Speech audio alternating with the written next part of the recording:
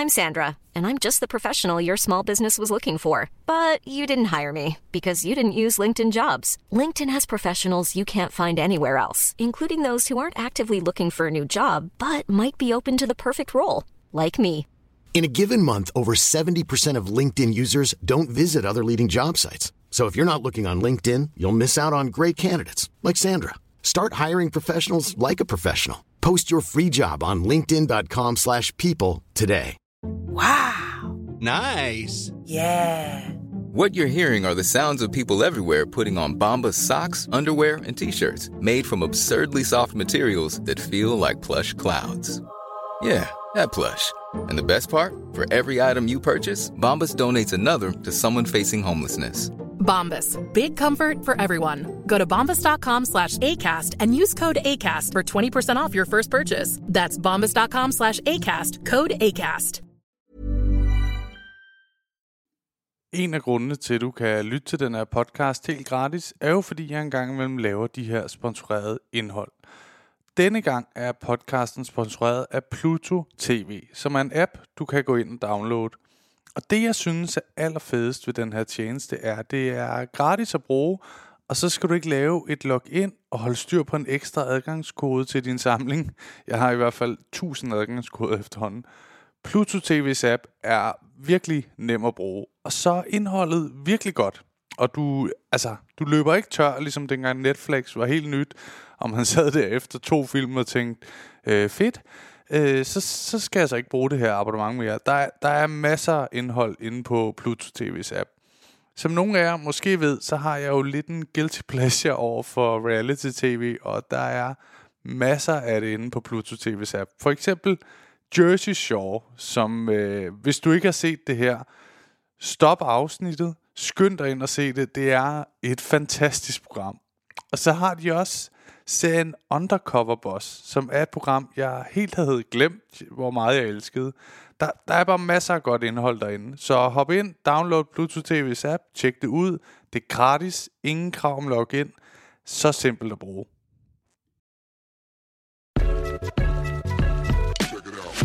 Hej og velkommen til God Tur Hjem podcast her med undertegnet Oliver Stanesco og Benjamin Jeppesen. Yes, du er her også. Så er vi tilbage igen. Ja, du er her også, det lyder sådan. Ja, det er som om, at jeg ikke kommer her så tit. Ja, og det er løgn. Det er rigtigt. Jeg har faktisk hver gang næsten. Ja, jamen i dag har vi besøg af Audrey Castañeda. Lige præcis. Som var et utroligt godt afsnit. Ja. Og, rigtig godt afsnit. Faktisk. Virkelig godt. Ja. Og det var simpelthen en time og 20 minutter. Ja. Men var fantastisk godt. Men det er også en time og 20 minutter værd, synes jeg. Ja, bestemt. Vi kommer vidt omkring i det afsnit. Ja. Der er lidt om sådan, hvordan stand-up fungerer og sådan lidt, og så er der lidt om nogle gode jobs og sådan noget, eller knap så gode jobs. Så bestemt. Hun har altså nogle, hun er jo en gammel ræv i faget, hvis man må sige det sådan, uden at sige, hun er gammel. Ja, for det er hun ikke. Overhovedet ikke. Hun har været i branchen i mange år. 20 års jubilæum i år. Ja. Så det er lang tid. Det er længe at være i gang. Ja, så, og flot og stadig være en del af underholdningsbranchen, efter at blive ved med at gøre sig relevant. Det må vi sige. Så det er bestemt rigtig fedt. Ja. Har du lyst til at sige noget, der er sket siden sidst? Det ved jeg sgu ikke, Oliver. Nej. Der sker jo, som jeg plejer at sige, der sker jo ikke så meget. Nej. Jeg har da været ude på nogle jobs og sådan noget, men ikke noget sådan vanvittigt. Ikke nogen, der skal med her? Nej. Nej. Det kunne man da godt, men det er der ikke nogen grund til. Nej. Altså, ikke hvis de er gået godt. Nej, lige præcis. Nej. Jeg behøver jo ikke at spørge dig. Nej. De er gået godt.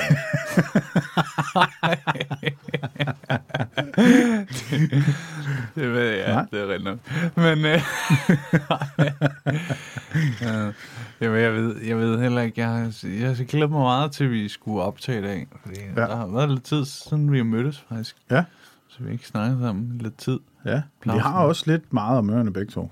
Ja, der sker det er dejligt. Det er dejligt, der sker dejligt. Ja. Jeg føler virkelig det der med, at man snakkede lidt om, at det kunne være, der kom sådan en lille boom efter corona. Ja. Det føler jeg faktisk er sket. Ja. Og der vil jeg komme meget at lave. Virkelig meget. Altså, rigtig, rigtig meget. Jeg har lige haft et lille dyk. Ja, oktober. Ja, oktober har været sådan lidt sløj. Men ellers så synes jeg egentlig, at det begynder at komme. Jeg kan også kunne mærke på folk, at den hænger stadigvæk lidt ved coronaen, det der med, at man booker ikke noget sådan langt ude i fremtiden. Nej. Det er sådan meget sådan lidt, sådan generelt er det sådan lidt i sidste øjeblik, folk de finder ud af, at vi skal have noget. Ja, vi skal have et eller andet. Ja, stand-ups. Vi skal have noget stand-ups. Ja. Vi har hørt så meget om det der stand-ups. Jeg vil egentlig gerne gøre lidt reklame for noget, jeg laver, fordi lige nu laver jeg sammen med Niels Nielsen sådan en lille miniserie, der hedder Krejlerne. Det er rigtigt. Som vi har fået lov at lave for et nyt medie, der hedder Kiosk. Ja. Man går ind på kiosk.social. Ja, og så melder man sig til. Ja. Og jeg vil lige sige, at hvis der sidder nogen, så skal vi hen og melde os til, og bla bla bla. Det er super nemt. Jeg har selv gjort det, fordi jeg vil gerne se afsnittene, og det er meget nemt. Ja. Altså, der er ikke det store i det. Der er ikke noget med, at du bliver bombarderet med alt muligt. Men du kan trykke nyhedsbreve og alt det der, det kan du trykke fra. Ja, lige præcis. Og der er ikke... Det koster ingenting. Nej, det koster ikke noget, det er gratis. Men til gengæld så får man så adgang til det, der ligger inde på deres platform. Ja. Men der ligger jeres serie inde. Ja. Og jeg vil lige sige, jeg har altså set afsnit. Jeg synes, de er voldgrineren. Tusind tak. Ja, jeg synes, det er skide godt. Ja. Men jeg synes også, det er udmærket. Ja. Jeg synes faktisk, det er blevet ret fint. Sådan nogle små korte på sådan noget 8 minutter, ikke? Ja. En lille... og det udkommer hver tirsdag. Ja. Der kommer der et afsnit oveni vores podcast, der også udkommer hver tirsdag. Ja. Så det er jo sådan en kæmpe underholdningsdag for mit vedkommende. Ja. Der hvor jeg virkelig kan få lov til at... Hvor du kan sætte derhjemme og så bare klappe dig selv på skulderen og sige, hold kæft, hvor er jeg god. Så er jeg både på podcast, og jeg er i fjernsyn nærmest. Og nærmest kun. Ja, du ved, hvis man streamer den op på sit fjernsyn, så kommer så ligner det der på tv'et. Ja, så ligner det lidt, du er i fjernsyn. Ja. Men jeg vil sige, I står rigtig godt over for hinanden, der er Niels, synes jeg. Tak. Det synes jeg. I er godt makkerpar. Ja, men jeg nyder også meget, jeg elsker det der med i den her forholdsvis ensomme branche, hvor man virkelig meget kan være sig selv. Ja. Og have nogle makkere. Altså jeg føler nok meget, at dig og Niels har jeg et godt arbejdsflow med, ikke? Mm. Og det nyder jeg meget, det der med, at man sådan kan sådan støtte hinanden lidt i det her. Ja, og så bliver man måske heller ikke så meget konkurrenter. Sådan lidt, du ved. Når man så er sammen, så kan det godt være, så er det sgu lidt federe, det der med at være sammen med nogen, som man egentlig har det godt med os. Bestemt. Ikke? Nu er vi begge to med i DM i stand-up, ikke? Ja. Og der er Niels også med. Niels også med. Hold kæft, for hyggeligt. Ja, men også, og Peter Werner også med. Peter Werner også med, det er skide hyggeligt. Ja, men nu var det bare lige i forhold til det der med Men ja, bestemt. Ja. Så er der de tre, man kender rigtig godt. Ja. Men vi har jo så fulgt hinanden. Ja. Niels har jo så startet lidt før os, fandt vi ud af, da han var med. Og Peter også lidt før, ikke? Ja, men ellers så har vi jo sådan fulgt hinanden. Ja. Så det er dejligt, men, det er rigtigt. Men lad os hoppe til det. Lad os, skal vi gå i gang med det her? Ja, det synes jeg. Dagens afsnit. Audrey Castañeda. God lytter.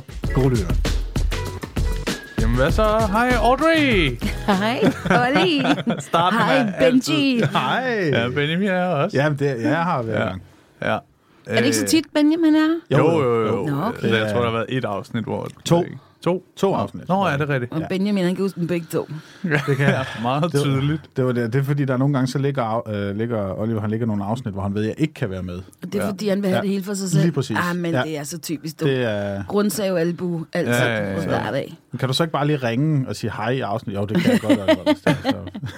Men det værste er, at det var jo en afsnit, hvor vi havde, kender du Rasmus Brohave? Ja. Vi havde ham med, og for Benjamins søn, var det en kæmpe ting. Det største. Ja, det var det. Men Benjamins, jeg tror, du havde lovet din søn i en form for glædesros. Ja, men jeg havde jo sagt til ham, at jeg skulle herover, så skulle jeg sidde og snakke med Oliver, eller med Rasmus Brohave, og min søn var jo helt... Ja, skældret. Kan du så ikke... måske han kunne sende en hilsen, eller få taget et billede, eller sådan noget. Og så endte det faktisk med, at det blev en dag, hvor jeg ikke kunne. Nej! Så du skuffede din søn fuldstændig. Altså, der har ikke... Han har ikke talt til dig siden. Næsten ikke, men det værste hele var, op til var han jo en dejlig dreng. Ja, altså, og nu vil du sælge ham. Ja. Ej, min far er en sej type. Ja, som kender de rigtige og hænger med de fede og sådan noget. Det er helt vildt sødt. Og så kommer du ikke den dag. Nej, Nå, det skulle jeg jo lidt. Men hej Audrey, vi er skide glade for, at du vil være med. Så er jeg også skide glad. Ja, vi er meget glade for det. Vi synes, du er en sød og dygtig comedian. Nej, det lød meget sådan probert nærmest. Altså, du er både sød og men dygtig. jeg tror gerne, at egentlig at lytterne godt kunne tænke sig at høre lidt om dig først. Og du har optrådt i 20 år. 20 års jubilæum. 20 år. Og Benjamins øjne der, de var lige ved at trille ud af hovedet på ham. Jamen, det er fordi, når han har optrådt i 20 år, er han 80. Jeg kan ikke forstå, at det kan lade sig gøre. Jeg glæder mig til det. Okay. Ja. Men rigtigt, ja. Jeg har 20 års jubilæum i år, og som komiker er det måske vigtigt at sige. Ikke bare for at være i live. Og jeg er... min generation af overlevende komikere er vi 4 fra min generation, som stadig optræder. Nej, men sådan er det jo. Altså, og det er måske også meget godt for lytterne at vide. Det er det der med, at folk falder jo fra, hvis ikke man kan overleve. Ikke? Jo. Så på den måde, lidt, ikke? Så, og det flytter sig. Altså, det er jo det fede ved stand-up'en. Det flytter sig hele tiden. Og jeg synes, en af de ting, som måske også derfor, det gør det sådan lidt, fedt, vi er her sgu endnu. Altså, men mit hold er Christian Fuglendorf. Store komiker. Vi startede samtidig, hvor han jo bare var et kid. Så er der også Brian Mørk. Ja. Også en rimelig stor herre. Med en meget sexet, dyb stemme, ikke? Jo. Hvis man ikke var ude at se på ham, så kan man vel holde ud at høre på. Og så er der Sten Molsen, som faktisk også er min barndomsven. Okay. Og vi startede på et væddemål, Sten Molsen og jeg. Fordi jeg kendte faktisk mange af komikerne, inden jeg blev komiker selv. Og det gjorde jeg i kraft af, at jeg var professionel danser, før jeg blev komiker. Ja. Så jeg havde hængt i miljøet siden Peter Allen, som på det tidspunkt både ejede FBI og endte med at købe Comedy Zoo og kreere Comedy Zoo, som er jo det her legendariske sted, hvor vi faktisk sidder og optager lige nu. Peter ejer det ikke mere, nu det er komikernes sted, som ejer det, ikke? Altså en del af komikerne. Og så jeg har været med lige siden, at ligesom stand-up blev sådan etableret af Peter Allen herhjemme. Før var der jo Dins også, men det var noget andet. Så jeg har kendt en del af komikerne i mine danseår, og hvis jeg for eksempel var på turné, eller sådan eller andet, jeg var på Aarhus Teater og optræde i en musical på Aarhus Teater eller noget, så kunne jeg godt få sådan et opkald fra nogle af drengene, der var sådan, hey, vi er nede på Blitz og optræde i aften, kommer der ikke noget efter forestilling og sådan noget. Og så festede jeg med. Og så på et tidspunkt, så min barndom som Sten Molsen, jeg havde jo ofte billetter til sådan noget talegaver til børn og den slags. Og så spurgte jeg ham, fordi jeg vidste, han godt kunne lide at se stand-up, om han ikke ville med mig. Og så tog vi ind, og så kan jeg huske, der var en aften, hvor vi gik ned til koncertsalen i Tivoli, fordi vi skulle ind og se talegaver til børn. Så gik vi og talte om, at vi havde faktisk et ønske om selv at prøve det af. Sten Molsen ville gerne lave børnetv, og han syntes stand-up var pissefedt og sådan noget, og det synes jeg jo også selv. Og så begyndte vi at skrive, og så var vi så heldige, at vi fik både Omar Masuk og Mick Øgendahl til at læse vores materiale, og komme med sådan lidt fif til, altså, hvad skal det første sæt handle om? Og dengang, jeg ved ikke, om de gør det så meget mere, der snakkede de meget om det der med, at det var vigtigt, at publikum skulle ligesom lære dig at kende, altså hvad din baggrund, hvem du var, men også hvad er forskellen på, du står der, og de sidder nede i salen. Og så derfor så talte vi jo lidt om det der med, hvor vi var vokset op og født hende og sådan noget, ikke? Og så læste de vores materiale, og så kan jeg huske, at Sten og jeg havde at høre min egen stemme på en telefonsvarer. Så jeg var pisse bange for at snakke ind i en mikrofon. Jeg synes simpelthen, man lød så nederen altid. Så jeg, så Sten Molsen, han lånte en mikrofon fra sin arbejdsplads. Han arbejdede ude i KB-hallen. Og så hjemme hos hans forældre, hvor jeg har været til enormt mange ungdomsfester og sådan noget. Der er en dag, hans forældre ikke var hjemme, så stillede vi os op inde i hans forældres stue, og så tog vi alle potteplanterne og stillede rundt omkring i lokalet som publikum. Og så ville vi ikke sige det til nogen. Og så havde vi den der mikrofon, og så skulle vi øve vores materiale, og øve ligesom at kigge på de der potteplanter, fordi at det var også vigtigt, at man kiggede op. Og så, se potteplanten i øjnene. Det er altså ikke så tit, men det har været så ærligt over for en regne. Og så gik vi og øvede vores materiale, og så debuterede jeg. Sten Molsen kunne ikke debutere sammen. Det var meningen, han skulle debutere samme aften som mig. Men det kunne han ikke, fordi han havde fået influenza. Så jeg debuterede, og så gav vi hinanden hånden. Og så var det utilgiveligt, hvis vi ikke gik igennem med det. Altså, en form for pinky swear. Det var pinky swear, ikke? Altså, bare med hele hånden. Og blod og lidt af hvert, ikke? Altså, du skylder en lever. Ja. Altså, vi tog det virkelig højtideligt, og sådan meget alvorligt, ikke? Har du nogen idé om Sten Moldsen, han løj om det influencer? Nej, han var virkelig, fordi vi havde jo knoklet ret meget, og det var jo sådan, vi følte os jo begge to mega privilegerede, altså nogen som Omar Masuk og Mick Øgendahl havde ville se vores materiale og sidde ligesom at lære os om, teknikker og sådan noget, ikke? Altså, så vi var begge to sådan ærekær omkring, at vi havde fået sådan en, det føltes ikke som en baglomme, men alligevel, at vi havde fået sådan lidt insider, inden vi overhovedet gik i gang. Jo. Og Sebastian Dorset var jo fast vært på, på Kul. Kulcaféen, det var der, vi var. Ja. Og der var det var eneste open mic sted, der var. Det var om tirsdagen. Og så Sebastian kendte jeg jo også. Så han glædede sig meget til, at vi skulle, og synes bare, at vi skulle komme i gang og sådan noget. Ja. Så vi var virkelig sådan, budt velkommen på en god måde. Og så debuterede jeg 1. maj 2001. Og det var, skal lige siges, 1. maj i Fælledparken. Der er alle stive. Og Fælledparken ligger ikke så langt fra Kul, så der var virkelig stive mennesker i salen. Ja. Og så den aften, det var også sådan et hangaround sted, så komikerne kom der også selv, når de ikke optrådte den aften. Ja. Så Anders Mattesen og Carsten Eskelund og Schøtz og MC Christiansen og Rune Klagen, Mick Øgendahl, Omar Suk. Det var sådan en geo, det var sådan en virkelig hardcore klan af komikere, der stod dernede, ikke? Og så jeg husker, Anders Mattesen, han kom ind og sagde, Audrey, må jeg også se dig? Fordi jeg havde været så nervøs for, at de skulle ligesom stå og stirre på mig, selvom jeg kendte dem, ikke? Og jeg var sådan, ja, selvfølgelig. Jeg ville bare ikke have folk komme derned for at se det. Men hvis du var der allerede, så var det fint nok, ikke? Ja. Hvad jeg ikke vidste, det var, at han gik ind og satte sig på første række midt for. Så havde jeg Gud på første række, ikke? Og så skulle jeg stå der og crack det. Og så kan jeg huske, at jeg havde slet ikke forberedt. Hvordan kan man forberede sig på det? Men det der med, når folk de griner, det havde jeg ikke gjort plads til. Jeg havde ikke gjort plads til responsen. Nej. Så det føles jo, som om man har lyst til at sige, hold lige kæft, ellers kan jeg ikke huske, hvad jeg skal sige lige bagefter. Ikke? Fordi det der materiale, det føles jo sådan, det er en anderledes måde at skulle bruge ord på, end når man bare sluder. Og det kan jeg huske, det var sådan en ny kasse-univers, man skulle gå ind i. Ikke? Og det gik godt. Ja.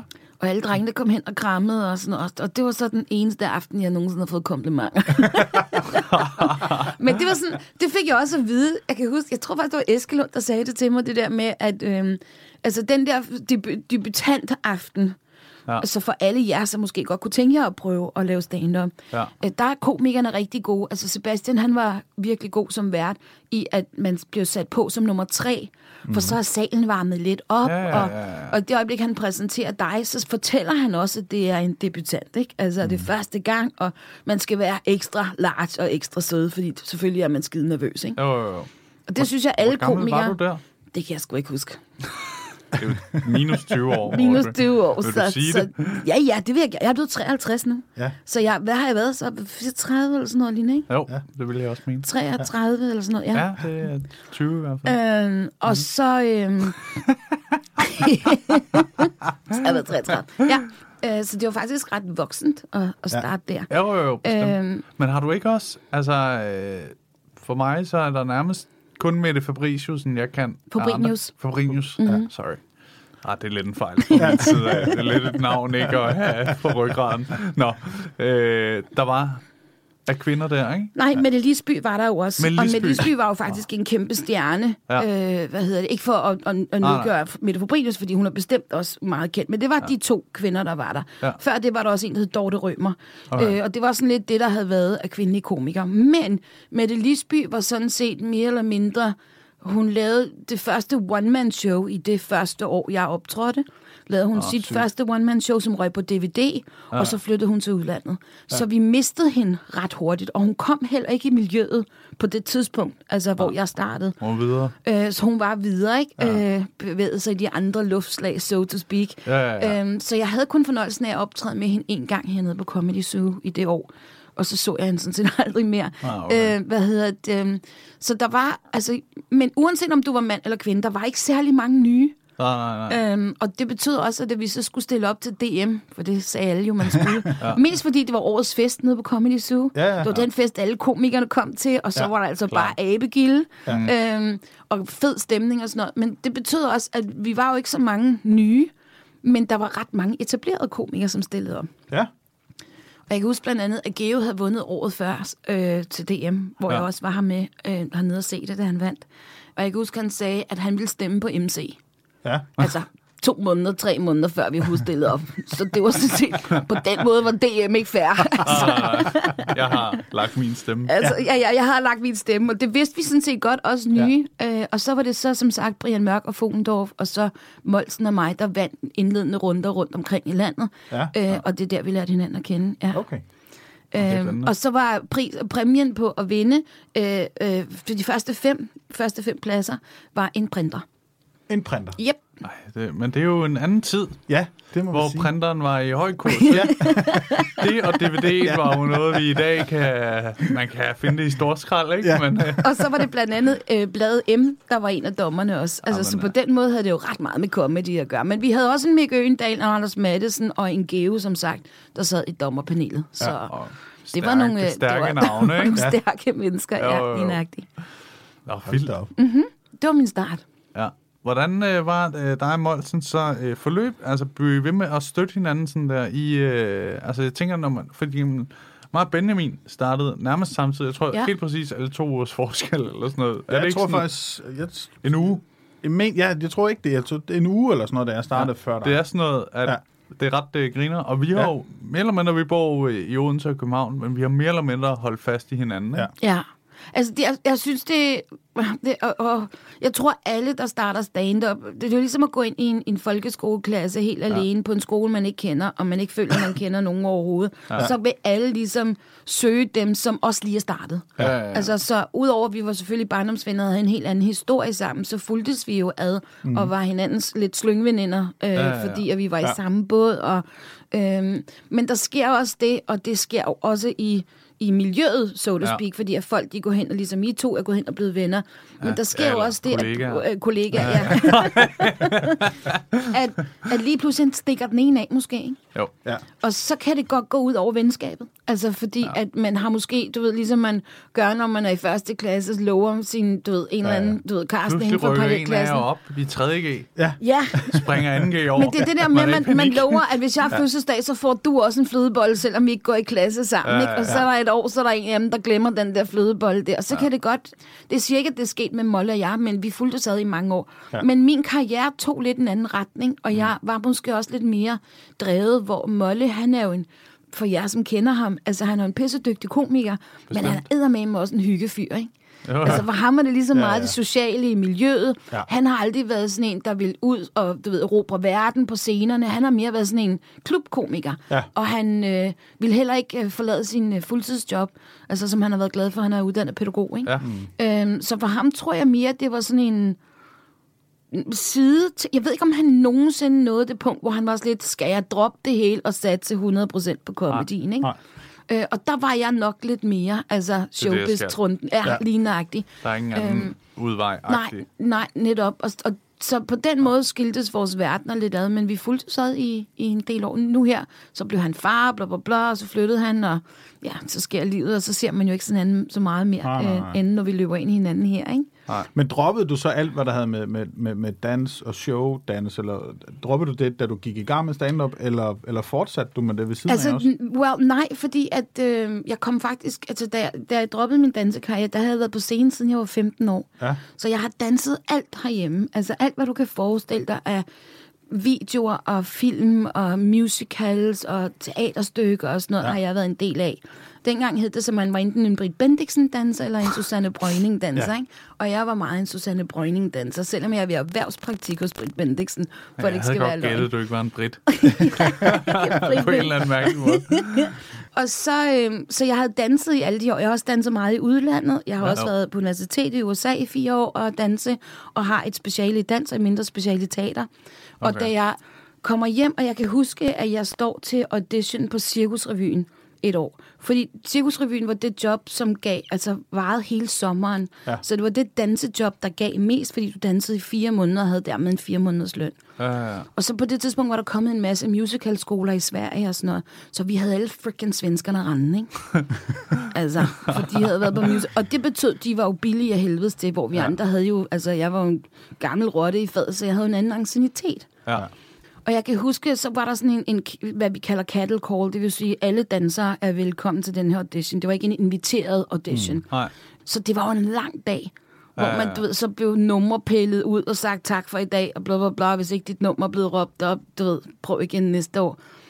Og så lige pludselig så midt i den der lange dag, jeg kan huske, det var vinter, så nåede jeg lige at spørge mig selv, fordi jeg blev ved med at gå videre til næste runde, ikke? Jo. Så nåede jeg at spørge mig selv, vil jeg overhovedet lave den, altså Cirkusrevyen? Ja. Og så opdagede jeg bare, at jeg havde aldrig spurgt mig selv, om jeg egentlig gad. Nej. Altså, det var mere, fordi det var jobbet. Okay, altså, det var det fede job om sommeren at have, ikke? Ja. Og så kan jeg bare huske, at jeg havde sådan en, jeg gider egentlig ikke at være 4 busk fra højre. Altså, jeg havde gjort det hele. Ja. Altså, jeg havde danset alt, hvad der overhovedet var, at danse herhjemme. Ja. Og lige der kunne jeg bare mærke sådan en, hvad laver jeg her? Ja. Altså, og så kan jeg huske, at jeg vendte om, og så gik jeg ud af døren. Og så smilede jeg hele vejen hjem, og kunne mærke, at jeg var færdig med at danse.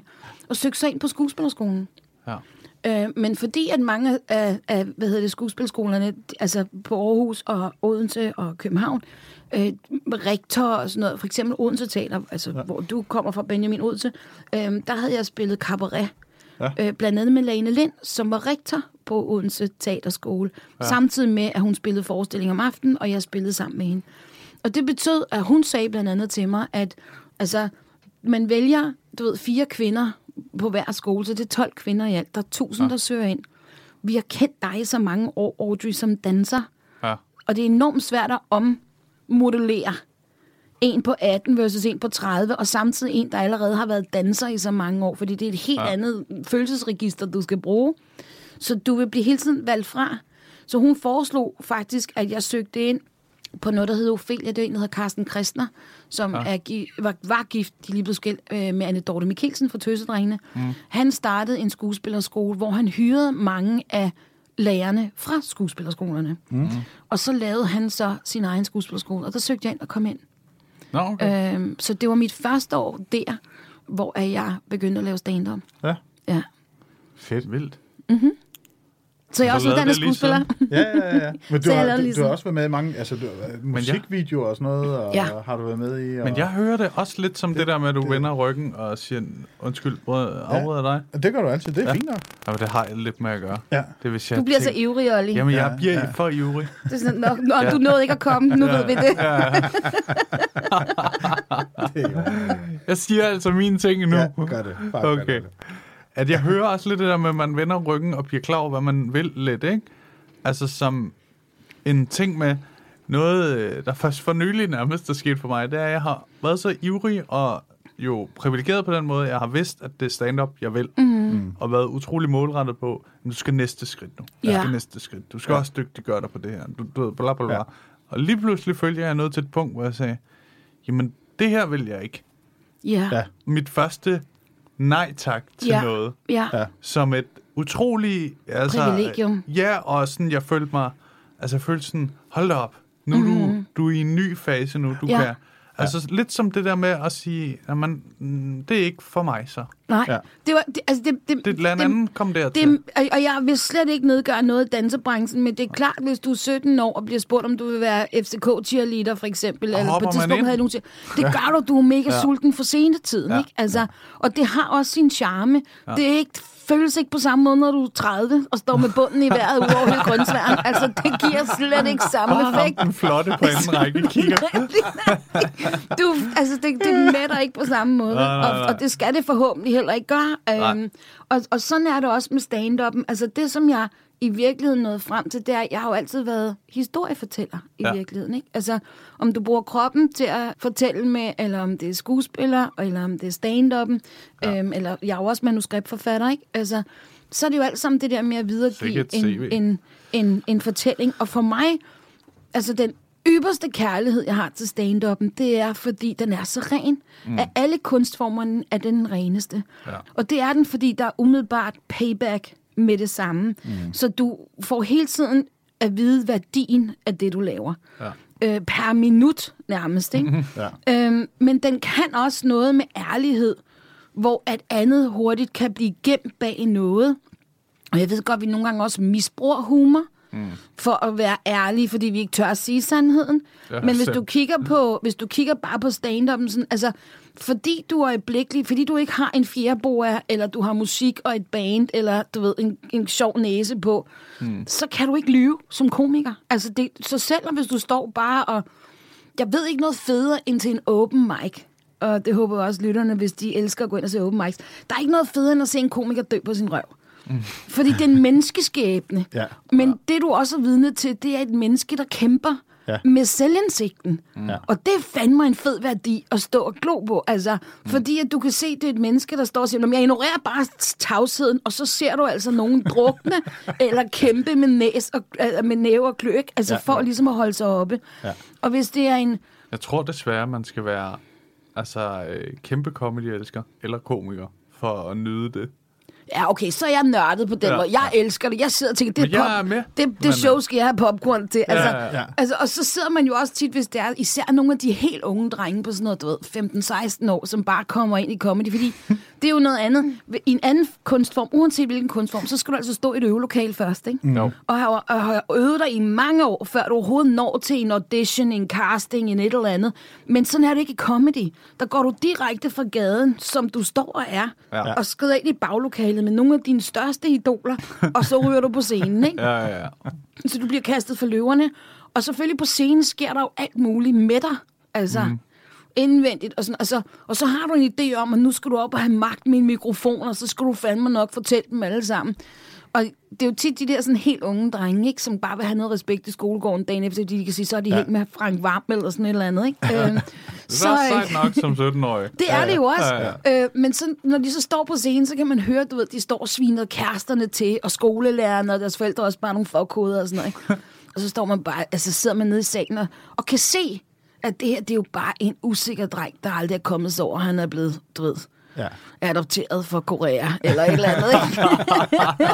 Ved du, hvad jeg mener? Altså, vi kan se det, men det kan han ikke. Nej. Og det, synes jeg, er noget af det fedeste. Ja, fordi det... Altså, både de historier, vi fortæller som komikere, og det materiale, vi alle sammen arbejder med, det har sin værdi og sandhed.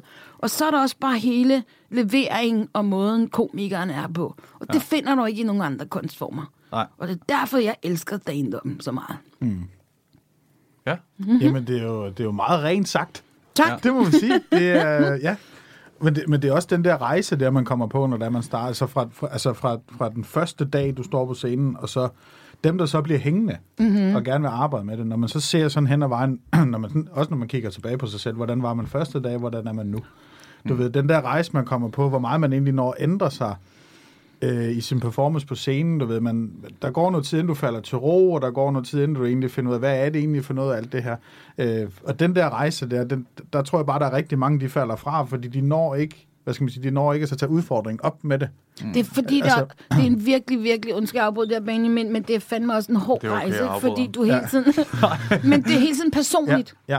Du har ikke en instruktør, eller musikken haltet, eller eller altså, det er hele tiden dig, der bliver vurderet, og mål der varer. Også fordi vi går som komikere alene ind i lokalet, så står vi også pludselig i et baglokale fyldt med konkurrenter. Ja.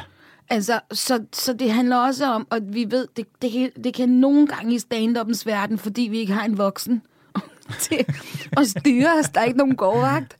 Kan det nogle gange godt blive lidt flyvernes herre område, fordi vi jo alle sammen er egoer.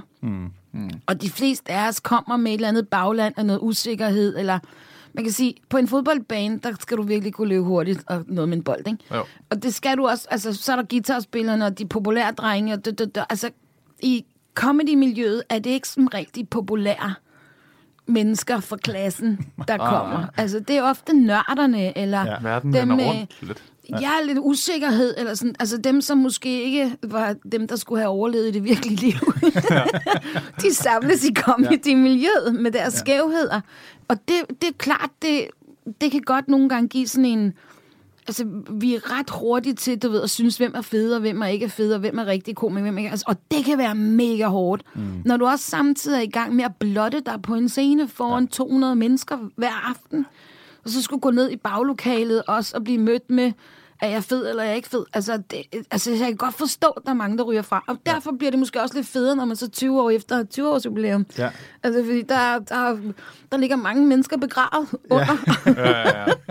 Men det kan jeg godt forstå. Jeg håber da også, jeg håber, at jeg laver det her resten af livet. Men det er også, jeg siger det også bare, fordi at der er rigtig mange unge mennesker, som lytter, som synes, det er så nemt. Altså, og det er jo kunsten. Altså, det er, at vi får det til at se ud, som om man går bare ind og så snakker mikrofon, og så er man millionær. Ja. Og det er ikke det indtryk, jeg vil give, fordi jeg også har lyst til at give den respekt til branchen. Altså, at dem, der arbejder hårdt og virkelig slider for selve kunstformen, de kan overleve. Ja. Men det er ikke bare at gå ind for gaden af, og så bare snakke i en mikrofon. Der er så mange lag i det her. Ja, der er meget at arbejde med. On that note? Nej. Ja. Jeg vil bare lige sige, jeg kan nemlig huske, at for det ved jeg ikke, om du selv kan huske det, men vi mødtes for, er det lidt over 1,5 år siden? Eller sådan noget, vi to har optrådt sammen i Nyborg. I Nyborg. Ja, og jeg var vild med dig. Altså, jeg synes vitterligt, Benjamin, og det mener jeg helt seriøst. Jeg synes, du er en virkelig, virkelig dygtig komiker. Olli, not so much. Men dig... det passer ikke, Oliver. Men jeg synes virkelig, virkelig, du er god. Det er og jeg elsker dine... Altså det der, altså du har din egen bane, lidt vil jeg sige, som jeg håber, at du vil sprælle på rigtig længe. Ja. Altså, fordi det er lidt det, som vi alle sammen som komikere søger. Vi synger ligesom vores egen lille niche, fordi der er så mange hylder, der er taget. Ja. Der er mange, der siger det der med, lad være med at skrive en fodboldjoke, medmindre du kan skrive verdens bedste, fordi vi har hørt dem alle sammen. Ja. Ja. Og det er lidt det, jeg mener med at finde sin egen bane med, hvor er der et område, hvor der ikke rigtig, det er ikke fyldt af så mange andre. Og det synes jeg, du har.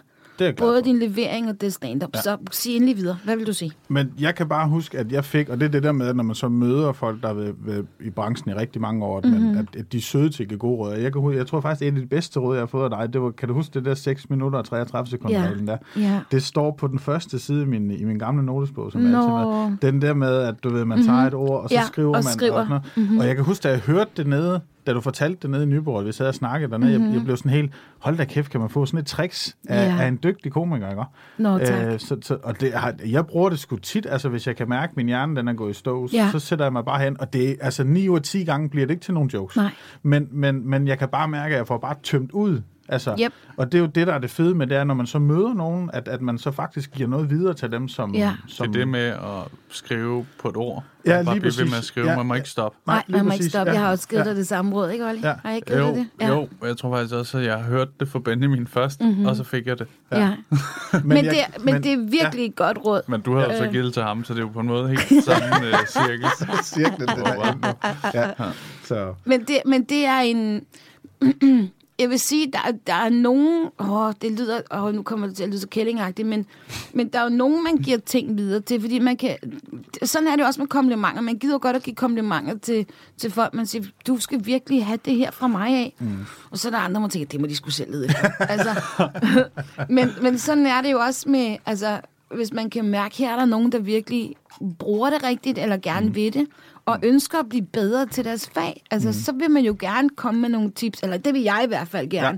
Fordi man skal også huske, det lyder måske som om jeg er lidt kællingagtig, men man skal bare huske, at i vores branche, som er så hurtigt voksende, og vi har så mange svingdørskomikere, og det mener jeg, at nogle gange kan vi være op til 100 nye komikere på en uge.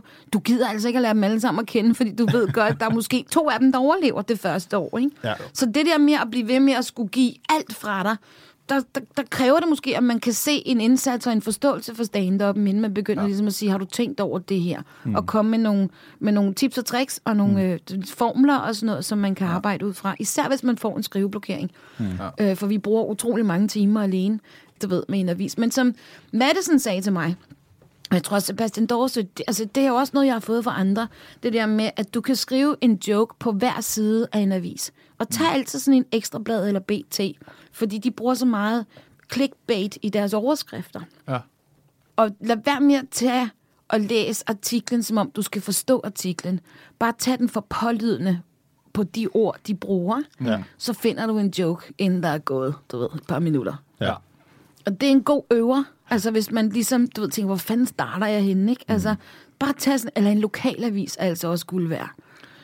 Med nogle af de der sådan, historier, du ved, så var der hul i hækken, hjerter, og nu går hun gravid med en Sankt Bernard. Jeg brugte på et tidspunkt det der råd til at blive sådan mere aktiv på Instagram, som jo er nærmest noget, man ikke kan komme udenom i dag, synes jeg.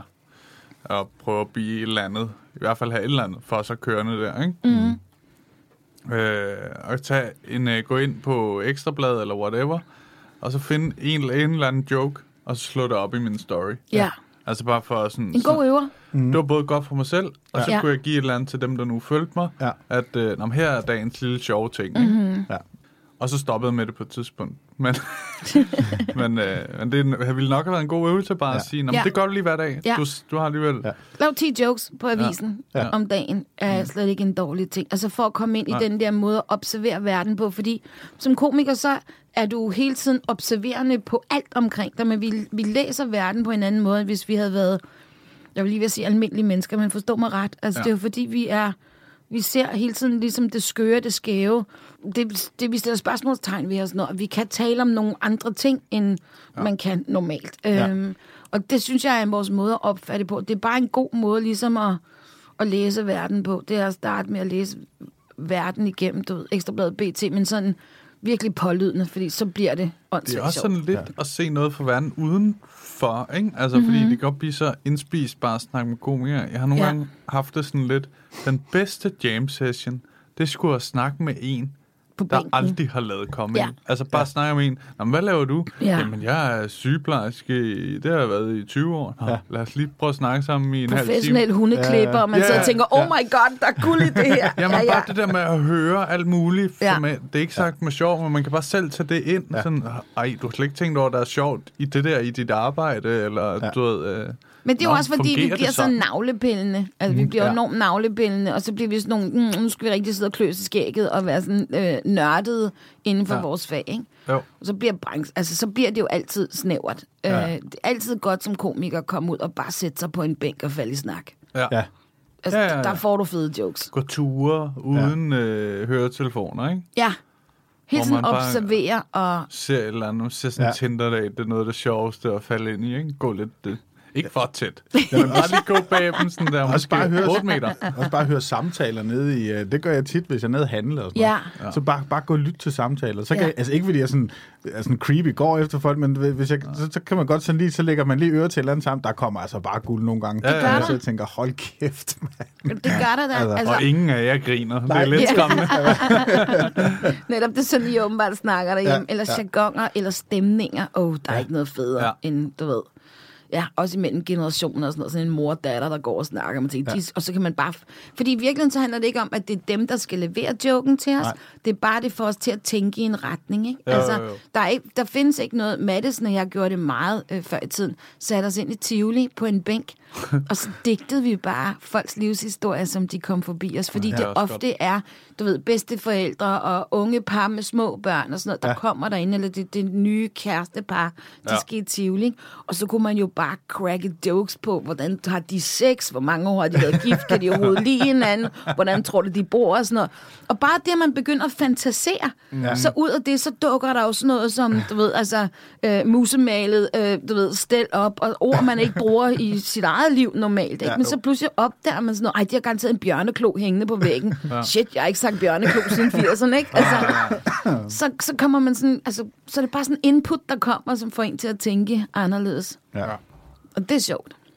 Også alt det der, for det lærer sig sådan i hjernen. Jeg synes nogle af de allerbedste jokes, jeg har lavet, de er kommet af, at jeg har skrevet en eller anden sådan løs formel på noget, og så går jeg op på scenen og snakker det ud, og så lige pludselig så kommer der bjørneklo, musenmalet, så bruger jeg alle de der tillægsord ind i det, og så bliver det en mega sjov fortælling, og så kan man gå hjem og sidde ret igen, og så sige, hvad hvis vi, det bytter vi om, og der er en decoy, og du ved, whatever, ikke? Jeg håber virkelig ikke, vi keder vores lyttere lige nu, fordi vi sidder virkelig og navlepiller lidt på nørdet. Og gå til sagen. Nå, men det er, når man bruger ord som decoy, så sidder nogle lyttere og tænker, hvorfor noget? Jeg var med dem indtil der, hvad sker der så? Men og det siger jo bare noget om, vi er kære med vores fag, og så går man op, og så står man med... Tror du det? Jeg tror det ikke. Men jeg tror det der med, når man går op med et løst manus, altså man ligesom tømmer hjernen foran publikum, og så opdager man, okay, nu skal jeg først hjem og skrive, og så skal mådet strammes op. Og det er jo derfor, vi som komikere også er forelsket, for eksempel i en Anders Matthesen eller en Jonathan Spang og sådan nogen, fordi at det er A-liste materiale, de står med, og man kan mærke, hvor meget mådet de har strammet det op. Ikke? Altså, det har været mange løse runder igennem, før at de står i et one-man-show og sådan noget. Og det er lidt det, vi andre også stiler efter. Ikke? Ja, bestemt. Ja.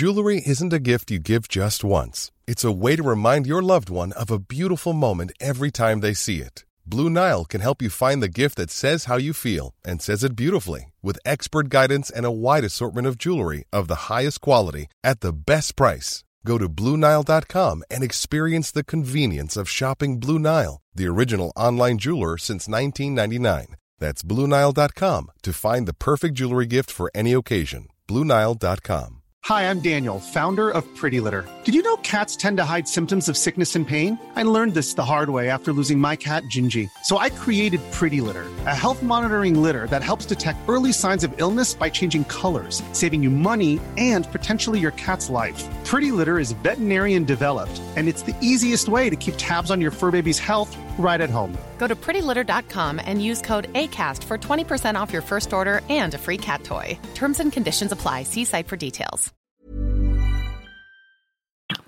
Nu, Audrey, sagde du det selv. Måske keder vi nogen, men det tror jeg egentlig ikke, vi gør. Jeg tror, det var meget spændende. Nå, det er godt. Men tingen er jo med den her podcast, man ligesom skal fortælle om en sjov historie med et job, eller du ved... En historie?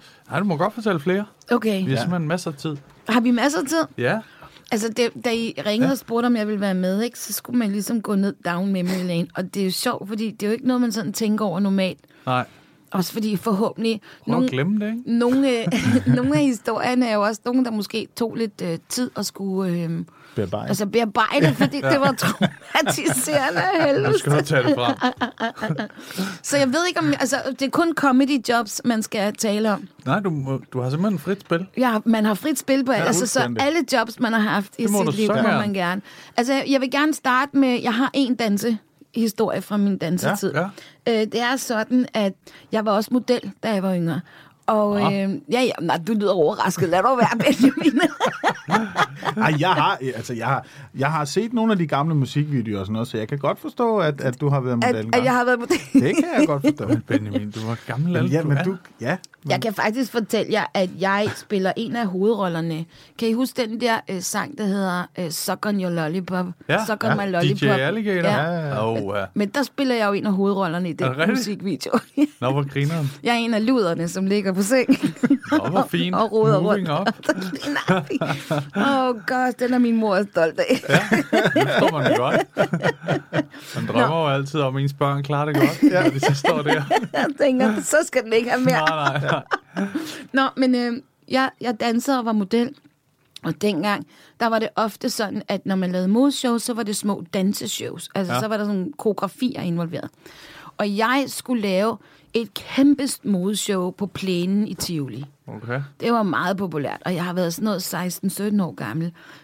Og det var de største, sådan meget dyre, de dyreste damebutikker, der overhovedet var i hele København. De havde ligesom doneret tøj til det her, og det var kendisfrisøren Tage Fransen, der havde lagt hår, og det var Christian Dior, der havde lagt make-up'en, og det var sådan, og det var med live band, 12-mandsorkester, der skulle spille live, du ved, altså det var, plænen var proppet med mennesker, ikke? Ja. Og så havde vi været inde meget tidligt om morgenen til generalprøven, og nu skulle det store slag stå. Jeg havde på et tidspunkt fået en corsagekjole. Det vil sige, det var en kjole, der sad til i overkroppen, men ikke havde nogen stropper. Så den holder sig selv oppe. For den sidder så stramt. Ja, netop. Ja. Og så var det sådan en, der gik ned til knæene, og sådan var lidt puff ud. Og jeg skulle så have den på, og der var sket det. Jeg har nok været en størrelse 36 på det tidspunkt, ikke? Men nogen havde i løbet fra morgen generalprøven til om eftermiddagen fået byttet min kjole ud, så nu var den en størrelse 44. Og det opdager vi i showet, altså midt i showet, da jeg skal have den på, og jeg har sådan noget 45-50 sekunders omklædning til, at jeg skal være på scenen igen. Og jeg kan ikke holde den oppe. Altså. Så min påklæderske, fordi han stod klar, og jeg kan huske, han hed Johnny Fledelius, han stod klar, du ved, så jeg bare skulle hoppe, altså tøjet blev flået af mig, og så skulle jeg hoppe ned i den her kjole, ikke? Ja. Og så skulle han jo bare lige lynes i ryggen, og så ind med mig på scenen. Og jeg går i panik, fordi jeg kan, altså min bryst er ikke stor nok til, og jeg kan ikke gøre hat. Nej. Så stikker han mig en flad.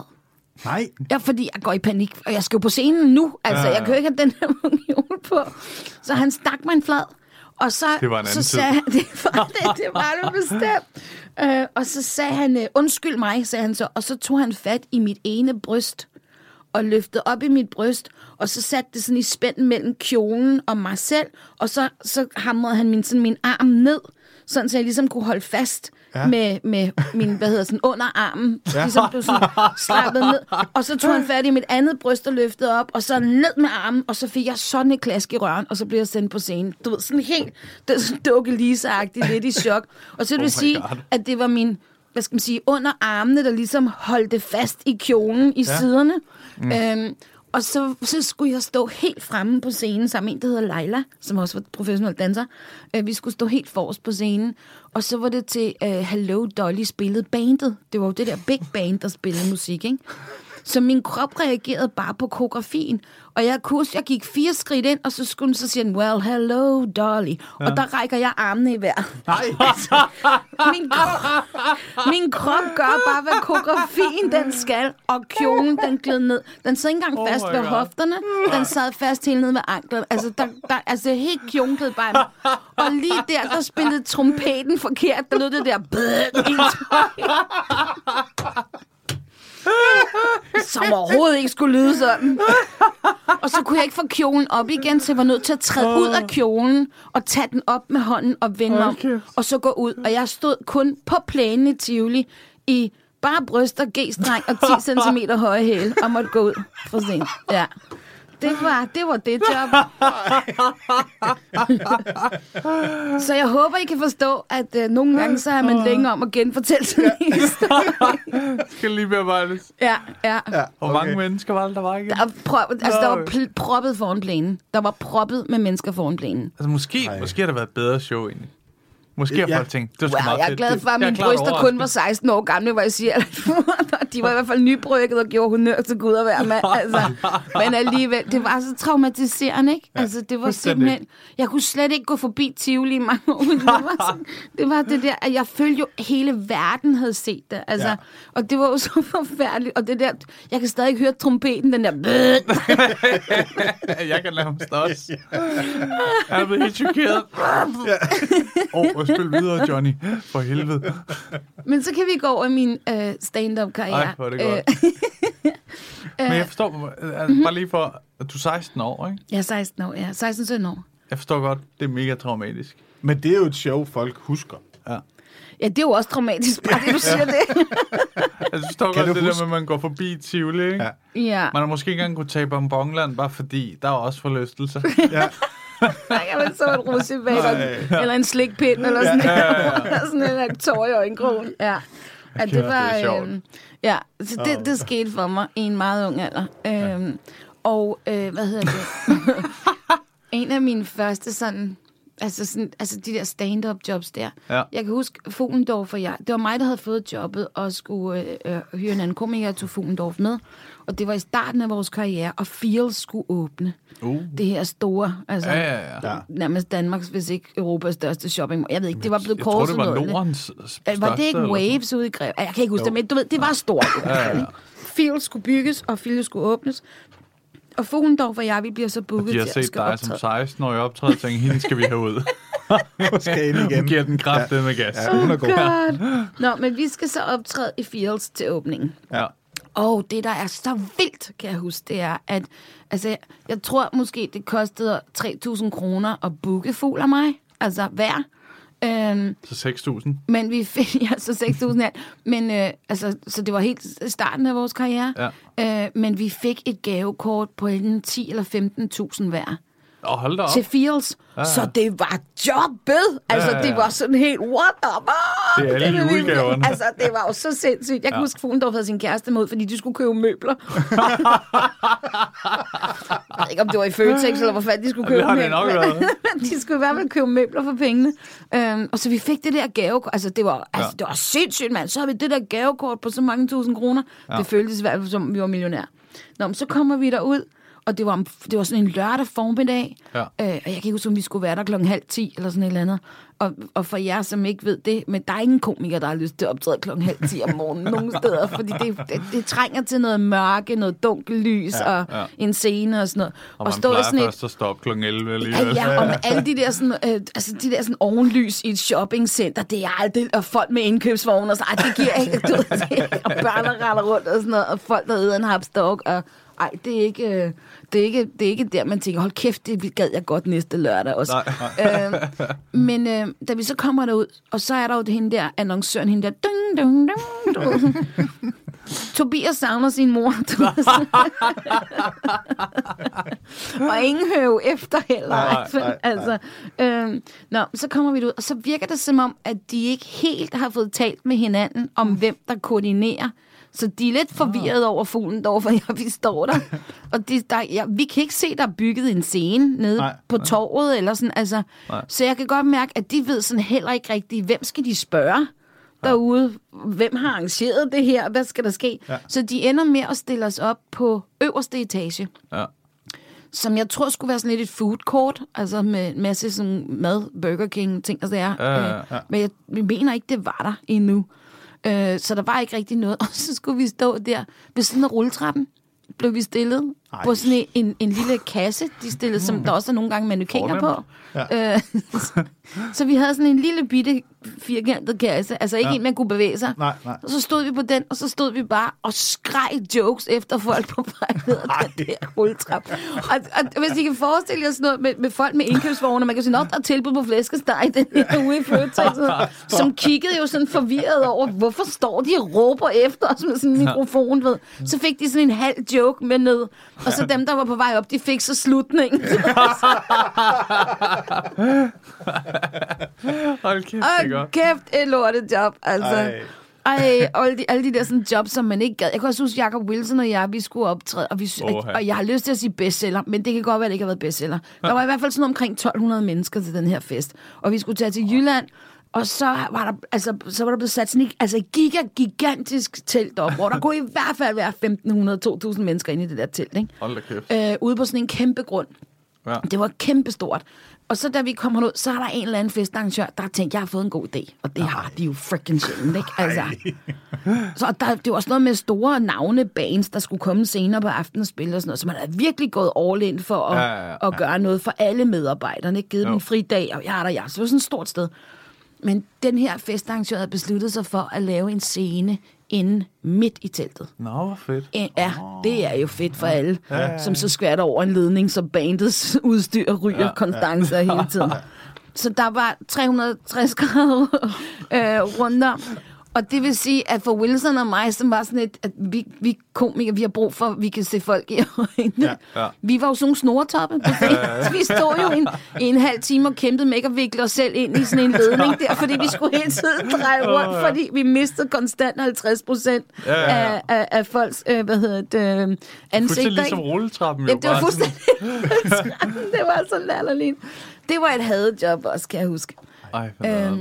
Så har jeg også den her historie. Jeg skulle til Afghanistan med...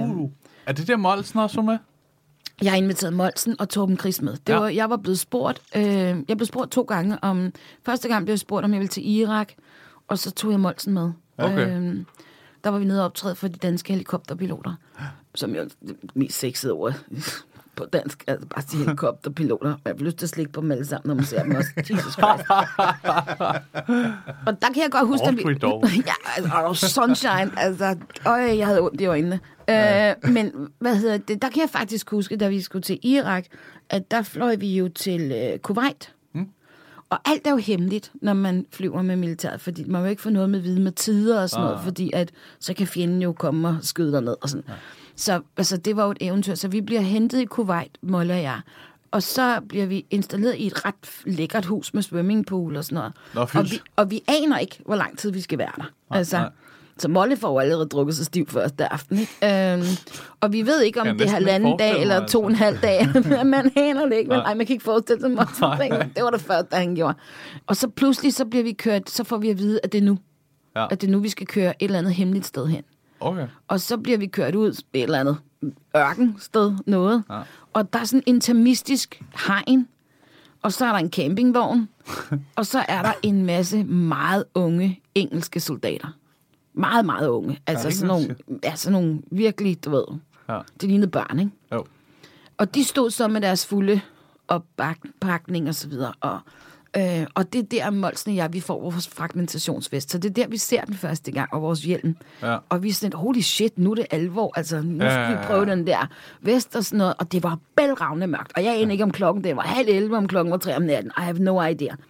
Og og Hercules-flyet er ikke ankommet endnu.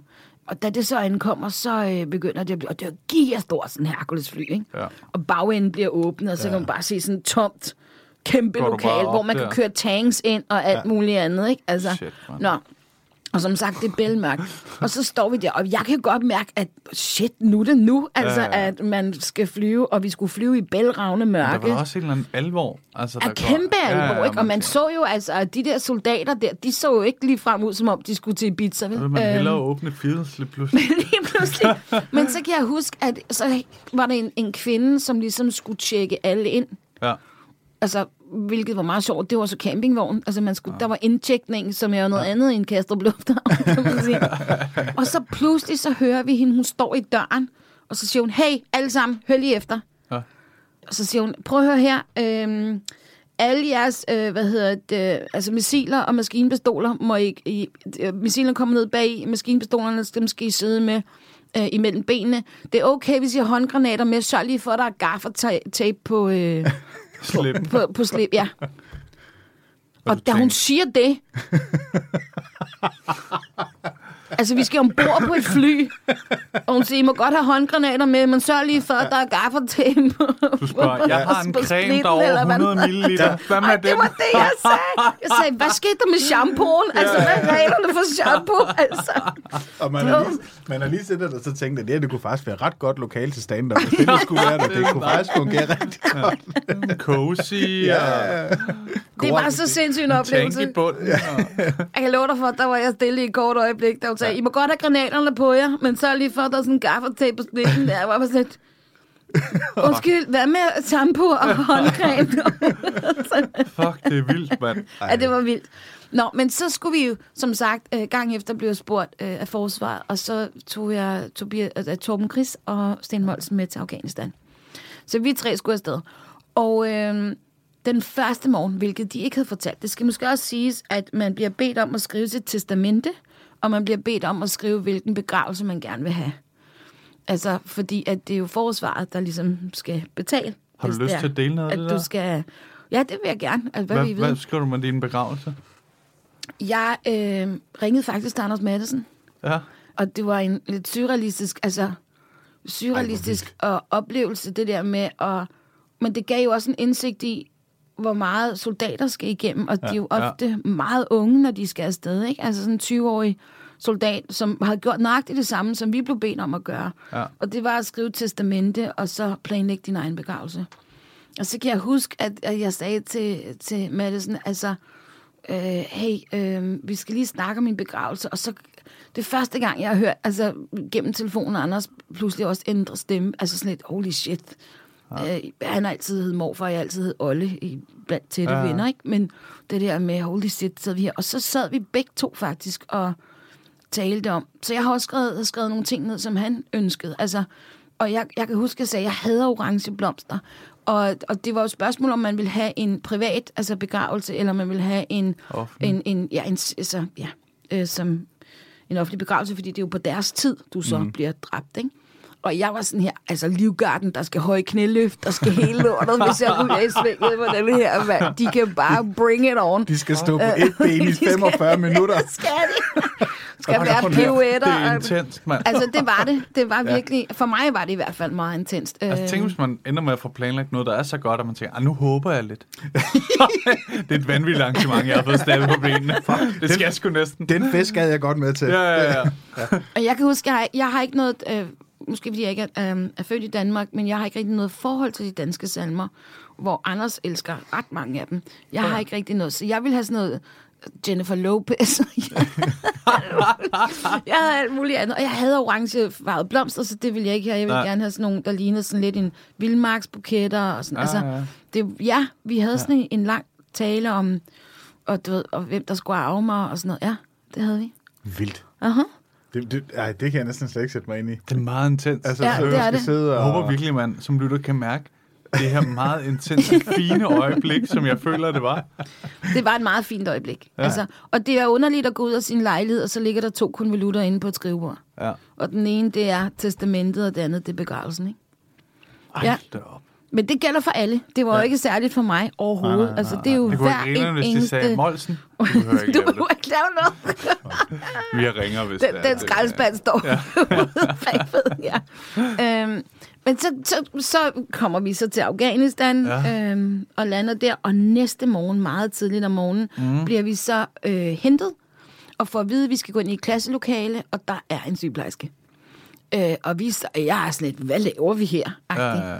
Og der står en mandlig sygeplejerske, og han, og det er så Torben og Molsen og mig, og så er der også nogle af de andre, der var med på samme Hercules-fly, som også på vej derned. Og så viser det sig, fordi vi skal i en karavane igennem til forskellige baser, og når man skal ud af sin egen base, det var Camp Bastion, men vi skulle ud på 4 eller 5 andre baser også og besøge dem, så vi var jo sådan en helt karavane af sådan 20 trucks og sådan PMV'er, tanks og sådan noget, som skulle jo med os på den her tur.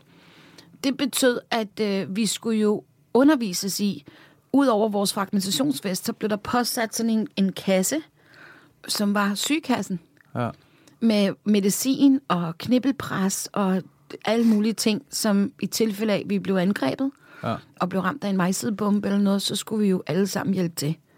Og der var jeg sådan lidt, undskyld, hvor kommer jeg ind i billedet? Jeg er komiker.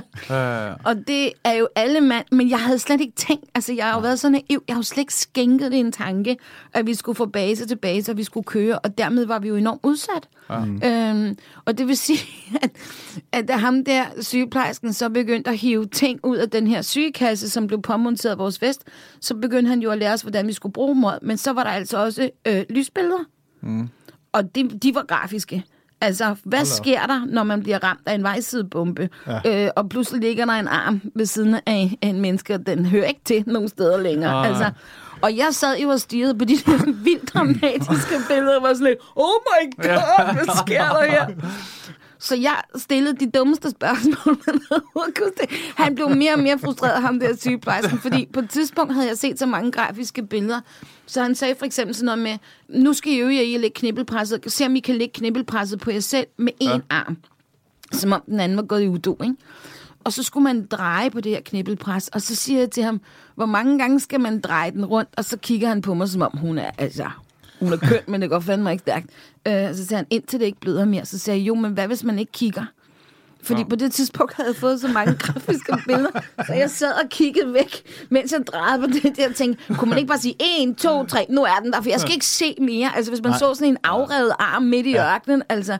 Og på et tidspunkt så spurgte jeg også, fordi han sagde, at man skulle altid bruge sin egens, altså ejermandens sygekasse skulle man bruge først. Okay. Og så siger jeg, men skal man bruge ejermanden, hvis armen er revet af, hans sygekasse på den afrevede arm, og så bruge min sygekasse på ham?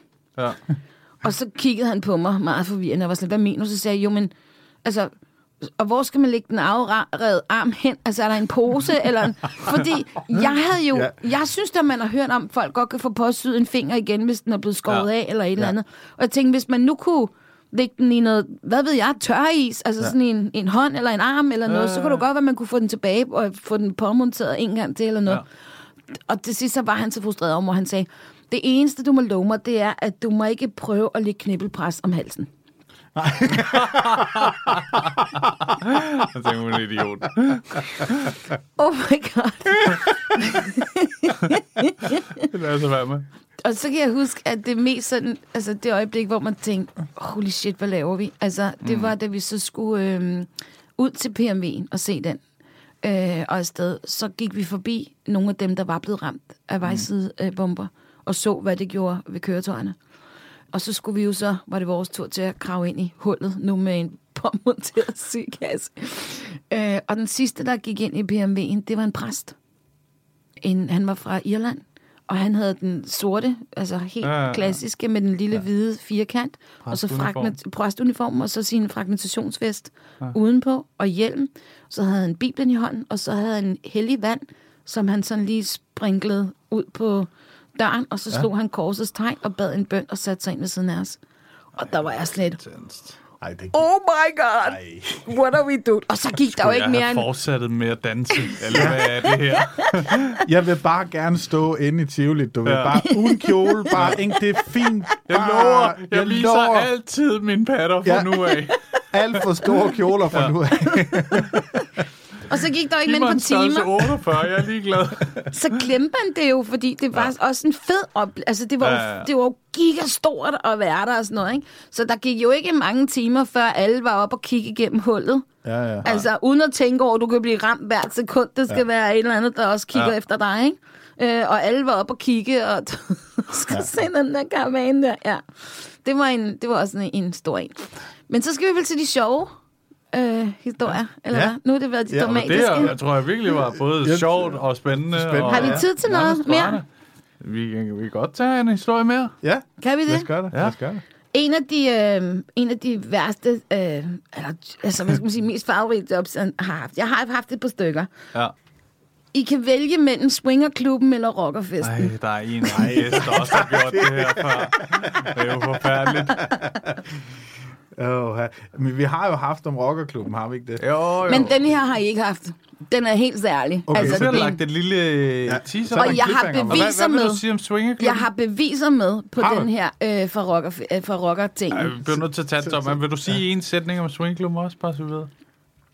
Det kan man. Altså, de er begge to sindssyge. Altså, det er begge to virkelig sindssyge. Lad os... Altså, jeg kan mærke på Benjamin, han virker ivrig nu også. Jeg kan tease lidt for den ene af historierne. Altså, Audrey havde taget sin taske... Hun tager sin taske op på bordet. Ja. Nu har hun... og der en mindre taske kommer op, og en lidt større taske lige pludselig. Og jeg kan sige, at jeg har taget det her med til jer. I må ikke læse, I må ikke læse, hvad de hedder, men jeg har taget det her med, og det er mine beviser. Okay. Og, for rocker? Det jeg siger ikke mere. I må ikke nævne navnet, for jeg ved ikke, at nogen kommer efter mig. Vi er nødt til at tage rockerklubben. Vi tager rockerklubben. Så. En rocker, mand. Okay, så kan I få swingerklubben. Jeg tror lige, jeg tager et nikotinspray, inden vi kommer. Ja, gør det.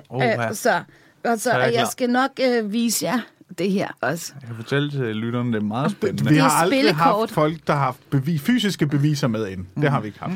Men det sætter scenen, det her. Og det er som sagt det spillekort, jeg sidder med i hånden. Og I bliver glade, når I ser dem. Så der sker det, at jeg er booket til en julefrokost igennem FBI for mange år siden. Og det er... det tætteste, jeg kan komme på at sige, hvor det ligger henne, det var et industrikvarter på Vestegnen. Ja. Og industrikvarter kan godt være lidt uhyggelige efter arbejdstider, altså fordi at man er rimelig isoleret derude. Ja. Så der er ikke nogen, der kan høre dig skrige, just in case you need it too. Så ved I det. Og jeg kommer derud, og det er i sådan en kæmpe maskinhal. Og der er måske mellem 300 og 400 mænd. Og de ligner alle sammen en knytnæve i ansigtet. Og de ser voldsomt brede ud. Altså så brede ud, at de har et franskbrød under armene, og så har de armene sidelæns og med halvknyttede næver altid, sådan fast. Og nogle af dem kan ikke ord, de siger flest bare grønt lyde. Skønne typer. De er virkelig, altså... Og de ord, de kan, har de tatoveret på armen, så de kan huske. Så de kan huske 3 liter mælk skal med hjem. Altså, det er ret... Og jeg tænker, jeg kan mærke, der er sådan en stemning. Jeg tænker, hvad fanden er det? Det er om eftermiddagen. Ja. Og det er sådan en typisk julefrokostfredag. Og det er ret tidligt. Og jeg ved, Tobias Dybvad skal derud samme sted 2 timer efter mig. Ja. Og de havde lanceret, du ved, sådan en hel dag med aktiviteter og slutte af med fyrværkeri og tjohejsasa. Ja. Nå, men jeg kan mærke, og så kommer der sådan en rigtig bister en hen og med, du ved, med underbid og hele tiden. Hvad så? Da du hende der, den sjove, så kommer mig, du ved, og jeg er slet, oh my god, hvad er det her? Ja. Jeg kan ikke se en scene nogen steder. Nej. Og jeg kommer ind i sådan en lang hal med, sådan nogle bordbænke, hvor der sidder 400 af den samme type. Og op i hjørnet, der ser jeg et orgel. Og der spiller en du ved, sådan noget, 2 lys på et bord, klimtende, ældre, forudbøjet mand, sidder bare og klimter sådan noget dining-musik. Ja. Du ved, sådan noget, altså suppesteg-is-musik. Ja. Hvis lige ved siden af ham, der er der topløs servering. Der står, du bliver du glad over. Jamen, det kender du. Ja. Der har jeg været før. Du har erfaring med halvdelen af topløs servering. Bare ikke at skænke fadel, mens jeg gør det. Men hvad hedder det? Der står der sådan 2 unge piger på en 18-19 år med sådan nogle små stridende bryster. Og de står og skænker. Det var ikke sådan nogle ordentlige jademamma. Det var ikke sådan noget, du ved, sådan noget troler, hvor man tænker, så er du sindssygt, der peger snuden nedad. Du ved, hvad jeg mener, ikke? Ja. Så de her unge piger, og de stod og skænkede fadel. Ja. Og jeg tænker, holy craps, hvor fanden skal jeg være henne? Og det her virker ikke rart. Så kommer jeg ud backstage, som ikke er backstage, men som jo bare er et kontorlokale. Ja. Der står Jade Leila, som er en meget kendt striber, med striberkongens piger. Ja. Hvad gør du, Benjamin? Det er fordi, vi har haft Kira inde her for ikke så længe siden, og der snakkede vi nemlig om striberkongens piger, for det kunne jeg huske jo. Ja. Og der var Jade Leila også. Jade Leila var nemlig med. Men Oliver, han var simpelthen for ung til at vide, hvad det var. Men Jade Leila, det er i navnet. Ja. Højere! Altså, kæmpe Jade. Kæmpe Jade, ikke? Kæmpe fordel. Men Jade Leila, hun står ude i det her baglokale, godt solbrun fra solarietid, og hun står med en kopperstøvle på, op på bordet, og er ved at putte en 2-3 meter lang perlekæde op i fjerden.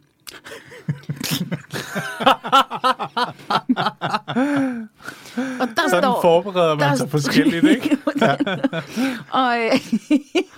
og der står sådan 3-4 af de der sådan 4 meter brede mænd, og slikker sig om munden og kigger på det, og ikke rigtig ændrer mig. Og jeg siger sådan, undskyld, hvor skal jeg være henne, altså på scenen? Og de er sådan lidt, hvad mener du? Så jeg kan ikke, der er ikke nogen scene. Altså, jamen, jeg skulle stå ved orglet. Og jeg skulle bruge hans mikrofon. Ja. Så det vil sige, at jeg skulle nærmest stå halvt ind over orglet, fordi at mikrofonen var jo sat på hans orgel. Og så var jeg sådan lidt, det kan ikke lade sig... Altså, de kan jo ikke, jeg er jo ikke særlig høj, men altså, der sidder 400 mænd i en sal, altså, og orglet var jo siden af den topløse servering også. Så jeg var sådan lidt, det kan jeg jo ikke rigtig råbe folk op med, og jeg tænker heller ikke, at mikrofonen var så god til sådan et lokale og sådan noget.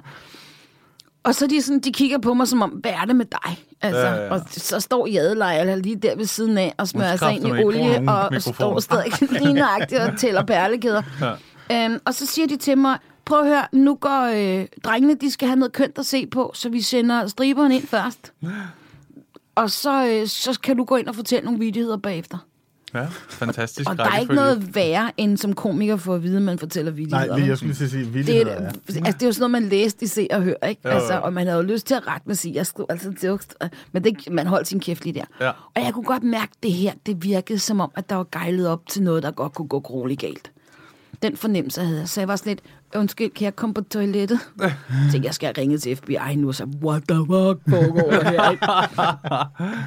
Og så skal det lige siges, at det her, det var et sted, hvor man kunne lege alt mulige former for værktøj i deres firmaer. Så man kunne lege bobcats og stillaser og alt muligt. Altså sådan, der. Og der på bordene, for ligesom at sætte stemningen for, hvad der var der for alle de her mænd, var der spillekort lavet. Og det her, det var sådan ret godt præsenteret. Hvad typer vi havde med at gøre, som de så kunne Og der kan I jo se, der er nogle virkelig lækre tøser. Altså, det er jo... Altså, det var vitterligt, altså ikke... Hvad skal man sige? Det er set kønner. Det er ikke, det er ikke de dyreste. Men det her, det var simpelthen deres spillekort, som man gav kunderne i firmaet.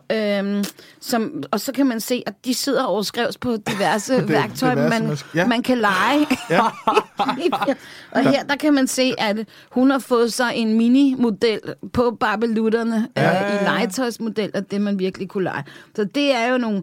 Ja, det er nogle fantastiske billeder, I kigger på. Drenge, I kan lige beskrive, hvad det er, I ser. Altså, man kan da godt forestille sig, at der er der noget af værktøjet, som jeg ikke vi har lyst til at lege bagefter. Lad mig sige sådan.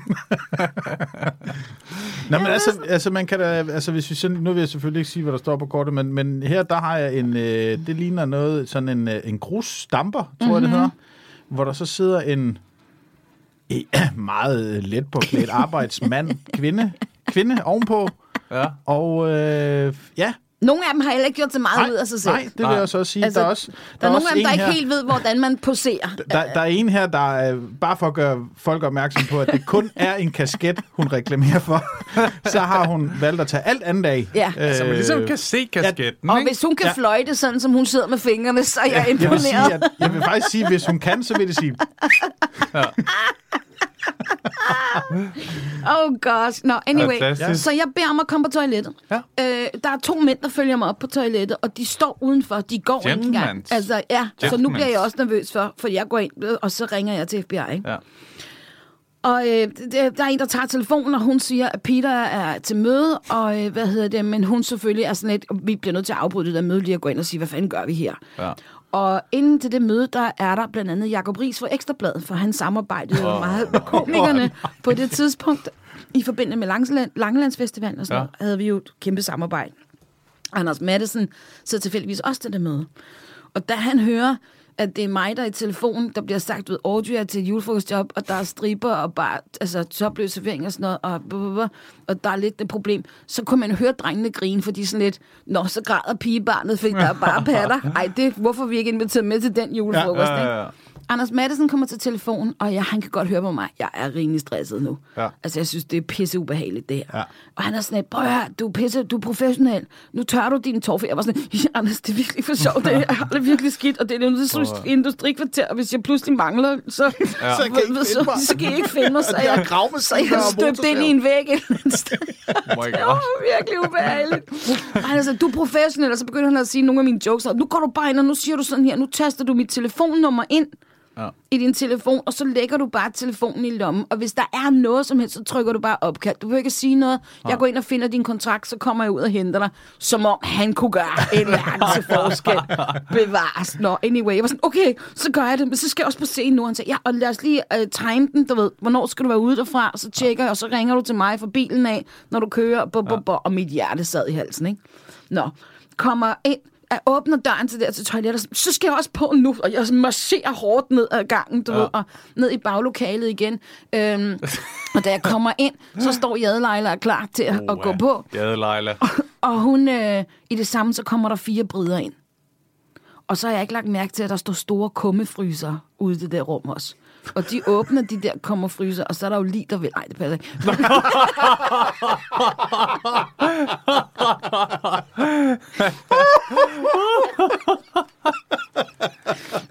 Det har været godt. Jeg tænker, nu tager det kraftigt med en regning. Jeg var lige ved at gå. Jeg vil ikke høre mig nu. Så begyndte jeg at tage halve flasker snaps op. Så skulle alle mændene i rummet have en halv flaske snaps, inden jeg skulle på. Og jeg var sådan her, nu må I stoppe. I må ikke blive ved med at gøre det værre og værre for mig.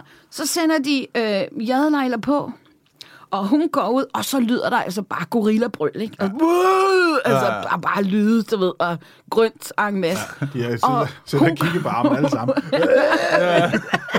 Mit tredje år. Tatoveret på overarmen. Og hun kommer ud igen, nu glad, nøgen, og med en perlekæde i hånden, så jeg tænker, tricket lykkes. Og så bliver jeg sendt ind lige efter, altså som i 10 sekunder efter hende bliver jeg sendt ind. På vej ned den der gang der, hvor jeg skal og stå ved siden af orglet, så pludselig så hører jeg mikrofonen blive revet ud af standeren. Ja. Så den får den der hylde-tone der, som vi alle sammen elsker. Og så hører man sådan en ung pigestemme, der siger, hej alle sammen. Nu er der body tequila oppe i baren for 100 kroner, men så skal I også lægge os helt rene. Nu kommer der en komiker.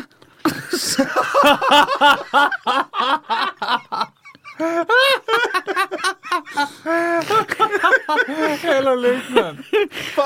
Og da jeg når frem i den der sådan, døråbning, så står der 100 mænd og vifter med 100 kronesedler. 30 centimeter fra mig, og der står de der 2 piger, og de står og holder om deres bryster, ikke? Mens de alle sammen bliver oversuttet og overslikket, og mig, der skal sige, joke nummer 1, den kommer her. Og jeg er jo skakmat, altså. Og det værste helt, altså gennem hele den der sal, så står der de der sådan 100 mænd, der stod og vifter med 100 kronesedler, ikke? Og som stod i kø for, at de skulle med de der tøser der. Og jeg tror, jeg var nået til 4. joke eller sådan noget, så kommer Jade-Leila ind igen. Nu nøgen. Dit nemesis. Min nemesis. Jade-Leila kommer ind igen, nu nøgen. Kun iført cowboyhat og cowboystøvler. Og så har hun kanderøl. Så er de der sådan mænd, de har sendt hende ud, fordi de kan godt se, at der er jo ikke nogen skænkning i baren, så lang tid der er body tequila. Og mændene skulle nødt sidde og blive tørstige, mens de sad ved de der bænke. Så de har sendt Jade-Leila ud for at simpelthen håndskænke fadøl til drengene. Så de havde noget servicekvinde, altså. Og der måtte jeg sige, at jeg tror, jeg nåede at lave et kvarter, så var jeg sådan, jeg kan ikke slå patter. Altså, Jade-Leila, du vandt, jeg er nødt til at tak for mig, ikke? Og tænkte du ikke på din erfaring fra tidligere, at du kunne rive det ind der? Men de spillede ikke Hello Dolly, så min arm røg jo ikke værd. Nej. 2 timer efter, så skulle Tobias Dybvad. Nej, det er helt glemt. Og da Tobias så kommer ud, så siger de til ham, hvordan har du det med patter? Og Tobi var så lidt, det har jeg det meget godt med. Og sagde, jamen hende den din kollega, hun havde ikke så godt med dem. Så, så gik han ind, og da de så, det var en dreng, så budede de ham ud. Og han nåede ikke at lave 1 minut eller 2, så var han nødt til at sige, never mind. Ja, så var han nødt til at droppe det. Om det her, det var jo så fredag den 19. december. Ja. Her kommer krøllen på historien. Ja. Den 22. det er så om mandagen, der er der julefrokost ude i FBI, og der er vi ude. Der står Jacob Riis fra Ekstra Bladet der, og så siger han, Audrey, jeg hørte, at du var til julefrokost med stripper og dobbeltservering og sådan noget. Og der var ingen, der havde fattet, hvor traumatisk jeg synes, det her var, hvor bange jeg havde været for ikke at blive opdaget. Så jeg var så bange, hvor der skulle gå noget galt. Og så siger han, hvad var det for et job og sådan noget? Og så nævner jeg firmanavnet, som jeg ikke nævner her. Ja, men det nævner jeg så, og så, fordi jeg har stjålet de her spillekort derudefra, så viser jeg ham spillekortene, og så forsvinder alt blod fra hans ansigt. Og så siger han, oh my god, har du set forsiden af Ekstra Bladet i dag? Og så viste det sig så, at det var et firma, der havde en lille smule, hvad skal man sige, flere lig i lasten. Og der havde været nogle ting. Og de var havnet på forsiden af Ekstra Bladet, men i nogle helt andre sammenhænge. Nej. Og så var jeg slet, der kan I se, hvad jeg sagde. Jeg kunne have været dræbt, jeg kunne have været død, jeg kunne have været alt muligt. Ej, hvor vildt. Ja. Ej. Fantastisk historie. Det er simpelthen for vildt. Ja. Fantastisk. Ej. Så det er min rockerhistorie. Den er jeg glad for, vi to. Ja. Er det ikke glad for det? I skulle valgt Swingerklubben. Men det er godt nok, at vi har en til, fordi at, så kan du komme med igen jo. Nå ja, hvis jeg må. Ja, selvfølgelig. Jeg håber, jeg hyggede jer. Virkelig meget. Det er virkelig godt. Jeg synes, men det var også bare, der stod 100 mænd. Og Benjamin, vil du være sød og give en det kort tilbage? Ja. Jeg sad bare og tænkte på, at det er 100 mænd, der bare i nærmest bare stod og snævt med hinanden, de lavede det der body tequila. Men det tror jeg ikke mænd, det tænker over. Det tror jeg heller ikke, det er sådan noget kvinder ting. Man tænker jo heller ikke over, altså jeg har jo ofte tænkt, når man ser sådan en stripklub eller sådan noget, og så går der, altså der er jo mange kvinder, der smækker pisfrikadellen op i den i løbet af en aften. Man ser aldrig en af dem, og Eriksen lige siger, jeg spritter den lige af, inden jeg selv kysser den, ikke? Altså. Ej, hold kæft, det er en lukrativ aften for de stripper der. Ja. De har da virkelig tjent boksen. Ja, udover det, så skal det lige siges. Jeg tror da også, de skal købe møbler nede i Fields lige om lidt for de penge der, altså. Se, Olli, det er ikke alle, der kan få lov til at optræde i Tivoli. Så det var, sådan nogle julefrokostjobs har der også været. Ja, fantastisk. Fedt. Ja. Men I har jo mange historier til gode, også for de andre komikere. Jeg håber, I har haft nogle fede med undervejs. Ja, men Wilson, Viul... Altså, ja, Viul har nogle guldkorn. Nieren. Så mange, der har haft... Sindssygt, ja, og det er bare få. Ja, det er meget. Hvor ligger min? Kan jeg komme op på sådan en... Du er kan man komme perfekt, op på sådan en... Vi rangerer jo ikke. Nå, vi rangerer jo ikke. Jamen det fede ved den her... Jeg synes bare, den var... ja, du hyggede dig meget. Jamen, den tog bare sådan en... Det er sådan stille og roligt, og så tænker man bare, fuck, det bliver bare vildere og vildere og vildere. Ja, den var vild, den historie der. Den var virkelig vild. Og det firma havnede på forsiden af Ekstrabladet både den 22. december og den 24. december. Så må man google sig til resten. Ja. Det var voldsomt. Ja. Så det viste faktisk, at jeg havde haft en eller anden, altså den der sådan fornemmelse af, at man bare ikke er i sikkerhed. Ja. Altså, at det her, det kan gå grueligt galt. Fordi man får gejlet hende. Altså, når så mange mænd bliver gejlet op på den måde, og det hele tiden kører i en retning, ikke? Altså, så lige pludselig kan slåskampe, eller uvenskab, eller sådan noget. Noget med pigerne, et eller andet. Altså, det kan tage en drejning, som man måske ikke helt kan styre, ikke? Ja, det kan man bliver fandme også glad for, at man ikke har lavet målrettet materiale den dag, ikke? Altså, Jesus Christ. Hvor sidder direktøren henne? Hvad så er dit fede svin? Det var voldsomt. Det var virkelig voldsomt. Ja. Målrettet. Hvad så dit fede svin? Så målrettet. Ønsker I målrettet? Det har jeg erfaring med. Kommer han på, hvad for nogle noter, de har sendt. Ja. Oh God. Men I har jo mange historier til gode, fordi det er jo sådan i stand-up-branchen, at alle komikere har altså nogle røverhistorier. I skal have fat i Dan Andersen også. Han har altså også virkelig nogle røverhistorier. De snakkede med. Ja, ham har jeg lige... Fordi der skal måske ikke være for meget snak om, hvem der kommer. Men vi kan ringe til ham en dag. Ja. Jeg synes, I bestemt, I skal ringe til ham. Jeg har en sød lille en, hvis I kan nå den på 1 minut. Jamen, så det er kun fordi, at vi har en, der venter lige okay, jamen det er bare for at lægge op til Dan Andersen, så skal I have ham ind. Men Dan og jeg, vi skulle optræde på Slagelse Kaserne til en hjemsendelsesfest. Ja. Han skulle komme 2 timer efter mig. Jeg ved ikke, hvorfor jeg bliver booket. Altså, den komiker skal komme, anden komiker skal komme 2 timer efter. Men skal lige komme så det er godt sagt, Olli. Men så bliver jeg hentet ind af MP'erne, og jeg bliver ført ned til gymnastiksalen, hvor der er en scene og sådan noget. Og så skal jeg lige sige, at jeg står inde bag ved sådan et rødt kæmpe velour, altså, forhæng, ikke? Og inde på den anden side af den her gymnastiksal, der er der altså 300 sultne soldater. Og der er ikke et du på bordene, så de sidder bare og hamrer knive og gafler ned i træbordet og råber, fise, fise. Altså, og sådan akustisk lyd, du ved, i en gymnastiksal, ved man godt, hvordan lyder, ikke? Og så var det sådan 300 sultne soldater. Og jeg står der backstage og tænker, Jesus Christ, de lyder aggressivt. De har fået noget at drikke nu.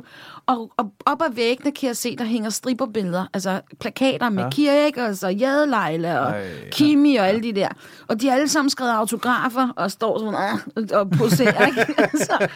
Så de har været der alle årene før. Ja. Og så hører jeg bare det der, fise. Og så siger ham der MP'eren lidt undskylder til mig, ja, vi plejer jo at have en striber, men det må vi ikke længere, så du er vores kvindelige indslag. Til godt imod, og du kan.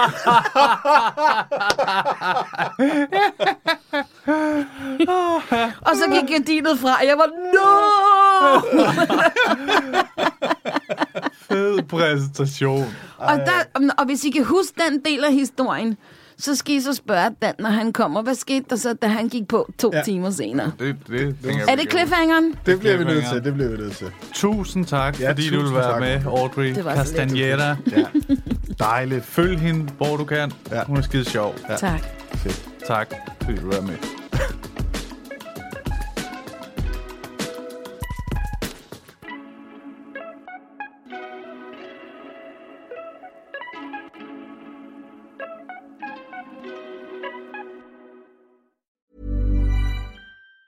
Even on a budget, quality is non-negotiable. That's why Quince is the place to score high-end essentials at 50 to 80% less than similar brands. Get your hands on buttery soft cashmere sweaters from just $60, Italian leather jackets, and so much more. And the best part about Quince, they exclusively partner with factories committed to safe, ethical, and responsible manufacturing. Elevate your style without the elevated price tag with Quince. Go to quince.com/upgrade for free shipping and 365-day returns. Planning for your next trip?